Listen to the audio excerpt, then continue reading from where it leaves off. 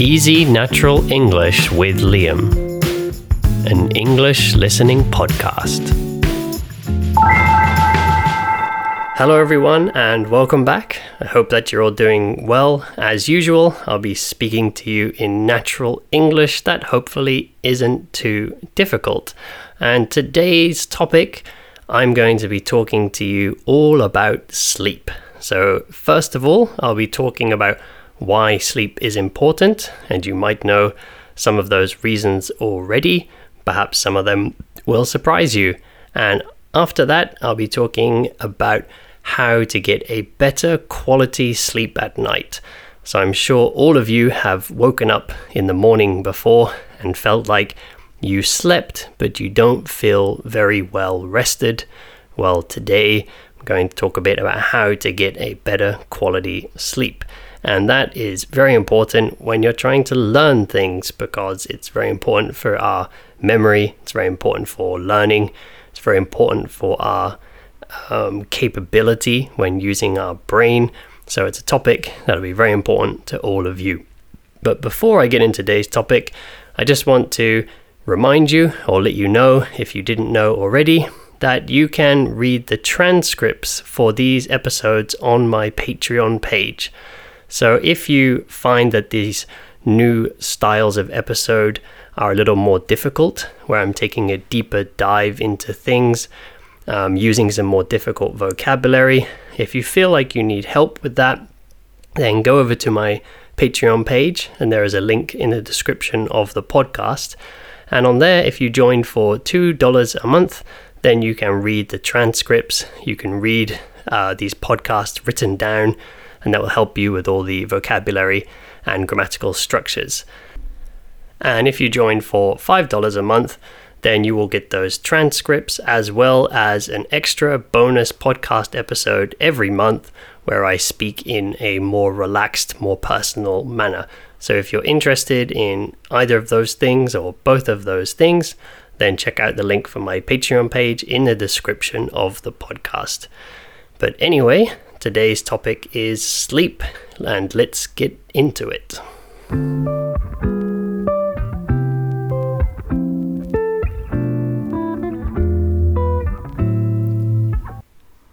So first of all, let's talk a little bit about why sleep is so important. And the first reason that I want to talk about, which is backed by research and science. So everything that I say to you today is coming from research and science. It's not just somebody's opinion. It's not just how I feel about it. All of this is backed by science. And the first reason is that sleep actually helps us to live longer. And some of the scientists that have worked on the research to come up with this have said that sleep is basically the most important thing in our sort of health routine. So if you want to be healthy, sleep is one of the most important, if not the most important thing that you should be thinking about. So of course, eating well is important. Of course, exercise is important. But if you don't sleep at night, then those things will basically not have the same effect. So sleep is very important if you would like to live longer, and I think most of us probably would. And research on sleep also shows that if we are lacking in sleep, then our reaction time will be slower, and reaction time is the time it takes for you to react to something. So for example, I remember an experiment from when I was at school where we put a ruler, these long things you use to draw lines or measure, usually about 30 centimeters or 12 inches.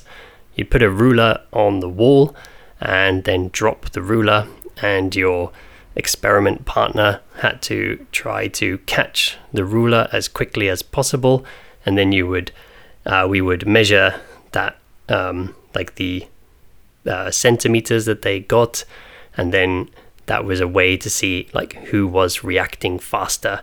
And that is an example of reaction time. So if you are lacking sleep, then your reaction time will be slower. and so will your cognitive performance. This has been shown by research, but I think most of us probably know that already. You can just feel that if you don't sleep enough at night, or if you don't get a good quality sleep, then during the day you feel like dumber than usual. You feel more stupid than usual. You feel like you can't concentrate, and you feel like things are just more difficult. Like you feel like your thinking is not very effective. So I think that's something that we all know just based on anecdote. An anecdote means like personal experience rather than scientific evidence. So I think we all know that anecdotally. We all know that just based on our own experience. And another benefit of getting a good night's sleep, which is very important to anyone who's trying to learn anything, which you guys are doing, you're all trying to learn English. It is a very important step in learning. Scientists say that is when the brain consolidates learning. So when you learn something during the day, it's sort of this period when your mind relaxes and your mind can sort through things. Because as one scientist put it, they said that our brain is usually or typically focused on 3 things, and that is duration, path, and outcome. So that means our brains are usually asking, what am I doing, where am I going, and what's the point? But they say that when we are sleeping at night, those 3 things kind of relax, and it's a time for our brain to consolidate learning and also even to come up with new ideas. So it's quite common that as we're transitioning out of sleep is when a lot of people find they can be quite creative. So the next question we're going to have a look at is what happens while we are sleeping. And apparently there are 4 main stages to sleep.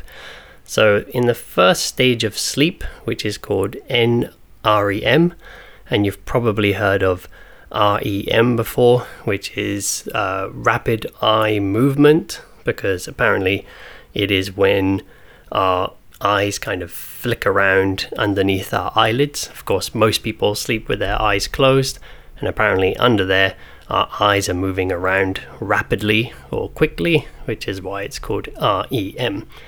And the first stage, NREM, is apparently the transition period between being awake and being asleep, and it lasts around 5 to 10 minutes. And in the second stage, in REM stage 2, then this is the stage of our sleep where our body temperature drops and our heart rate begins to slow down. So if you use one of those heart trackers, one of those fitness trackers or sleep trackers, then this is usually how they tell that you're in a deeper sleep, because they track your heart and they see like, okay, the heart's very low, this guy must be asleep. So stage 2 is when your body temperature drops and your heart rate begins to slow, which is also why sometimes you might go to sleep thinking the temperature is okay, and then suddenly you wake up feeling like, oh, I'm cold, and you didn't put enough blankets on or something, and this will be why. And this is the stage where your brain actually starts to consolidate your memories. So it starts to kind of process the things that happen to you during the day, for example, things like learning. And it's when your brain gathers this information, processes it, and filters new memories. So this is sort of part of the reason why if you don't sleep long enough, you won't get into this stage 3 where lots of important things happen for your brain. And also during this stage, apparently our body starts to slow down and prepare for the third stage, which is known as NREM stage 3. And in this stage, this is when your body does a lot of its repairs. So, of course, during the day, we're faced with all kinds of stresses and things that tire out all the parts of our body. So this third stage is very important for the repair of all those mechanisms. And this is also the stage of sleep where apparently our brains are consolidating something called declarative memories, which are things like general knowledge or facts or statistics, personal experience. So very much these things that you've learned during the day. So again, a very, very important stage for us who are trying to learn things every day. And then finally, we have stage 4, which is this famous REM sleep. And this is when our brains are very active, our body is relaxed, our breathing actually gets faster and a bit irregular, so not normal. So instead of being like in, out, this is when people might be a bit like and not breathing in perhaps like a normal pattern. And it's also when our eyes move rapidly, which is where the name comes from. And this is also the stage of sleep where we tend to dream. So if you wake up from a dream and you think, oh, I had a dream about blah blah blah, that would have happened during your REM sleep. An important thing to note is these stages don't progress perfectly, like 1, 2, 3, 4. Usually if you have a full night of uninterrupted sleep, then the sequence will usually go something like stage 1, stage 2, stage 3, back to stage 2, and then finally into REM sleep. And then after that REM sleep, it usually goes back to number 2, because you don't need to start at 1 again. You don't need to start in this transition from awakening to sleeping unless perhaps you woke up during the night. But if you continuously sleep, then after REM sleep, you will usually go back to stage 2. And if you're sleeping for a full night, about 8 hours, then this will repeat about 4 or 5 times. And this is also something that can be affected by age, by your health, by any sleeping disorders that you might have, lifestyle habits like exercise or smoking or caffeine intake, things like if you have any pain in your body. So all kinds of things can affect these stages that we go through. So now we are going to have a little look at how we can improve our sleep and hopefully go through these stages in a more effective way.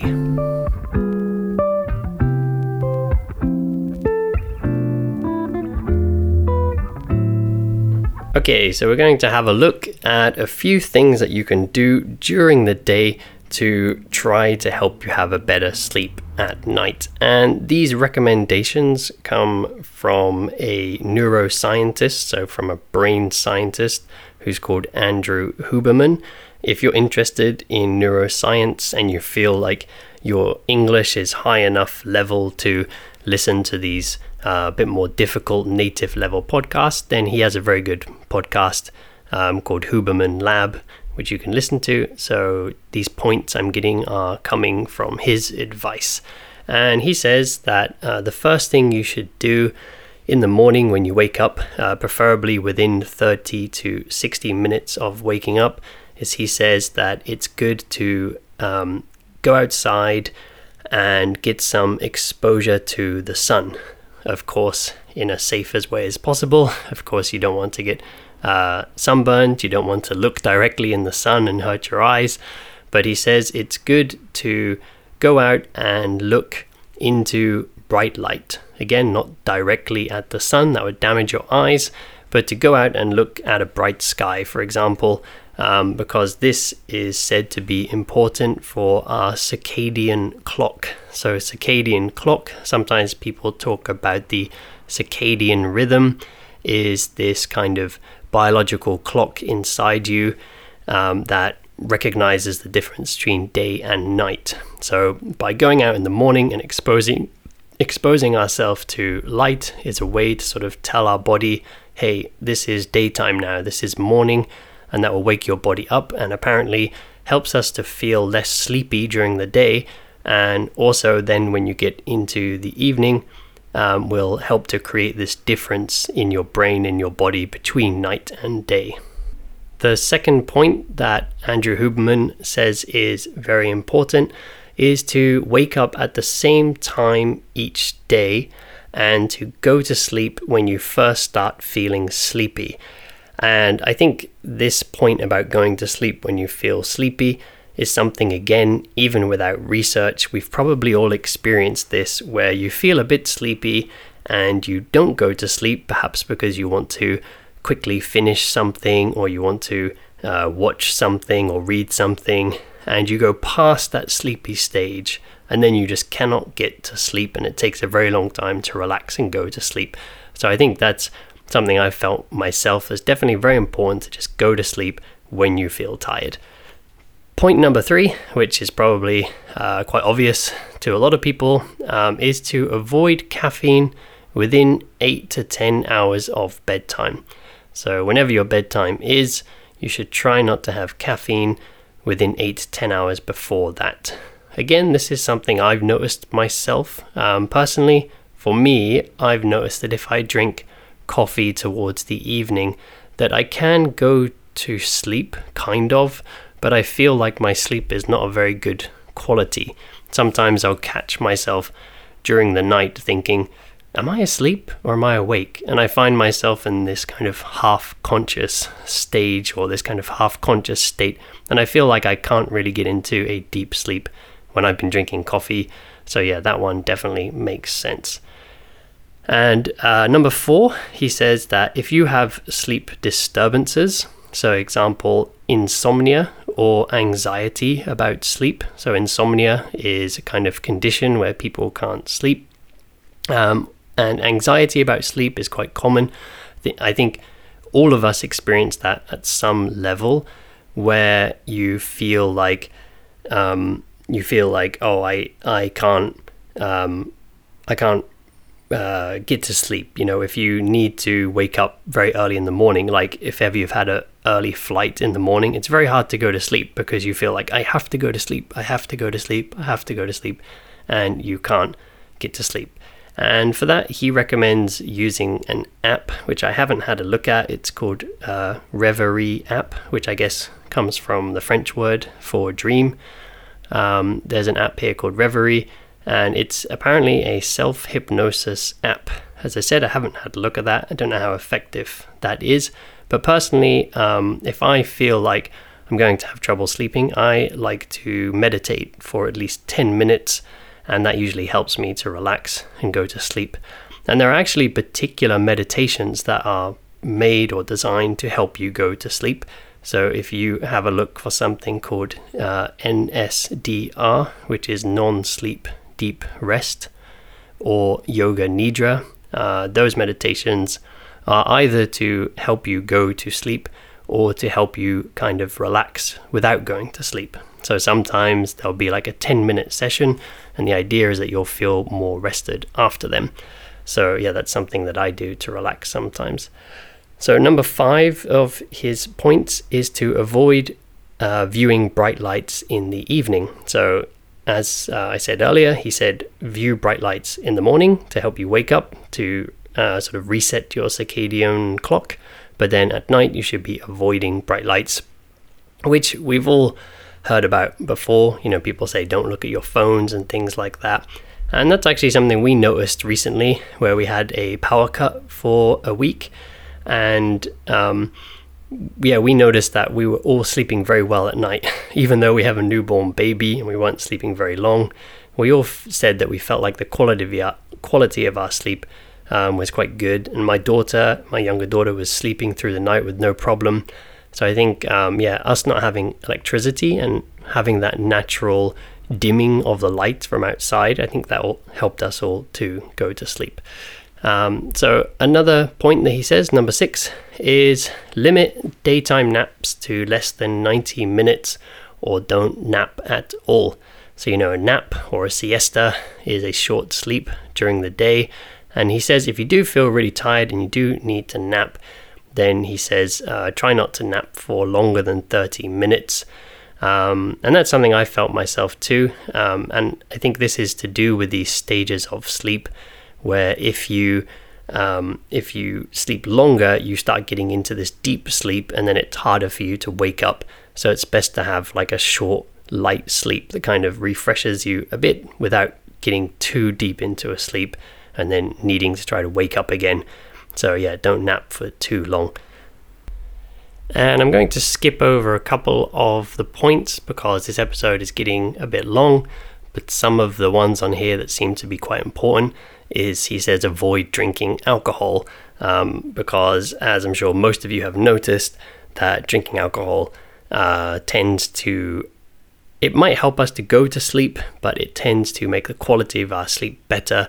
I don't think there are many of us who drink alcohol at night and wake up in the morning and feel good. So avoid drinking alcohol. And the last point is he says, keep the temperature of the room low. So don't have too warm of a room, because that cooling of your body is something that will help you get into a deeper sleep. I've actually heard elsewhere, I've heard somebody else say this is why a hot bath can be good before you go to bed. And it's not actually getting hot that's good, it's the cooling down afterwards. So when we have a hot bath, our body then our body will cool down quite quickly from that high heat. And apparently it's that effect on our body that makes us sleepy and helps us go to bed and have a good quality sleep. So anyway, those are a few points about how to have a good quality sleep. As I said, this advice comes from a neuroscientist called Andrew Huberman.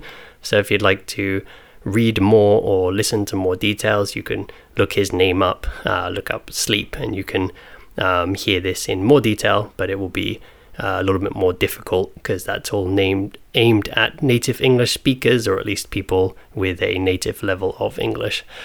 So anyway, thank you all very much for listening today. I also mentioned at the beginning that if you are finding these new episodes a little difficult, then you can check out my Patreon page, where if you join for $2 a month, you can read the transcripts and you can check what I'm talking about.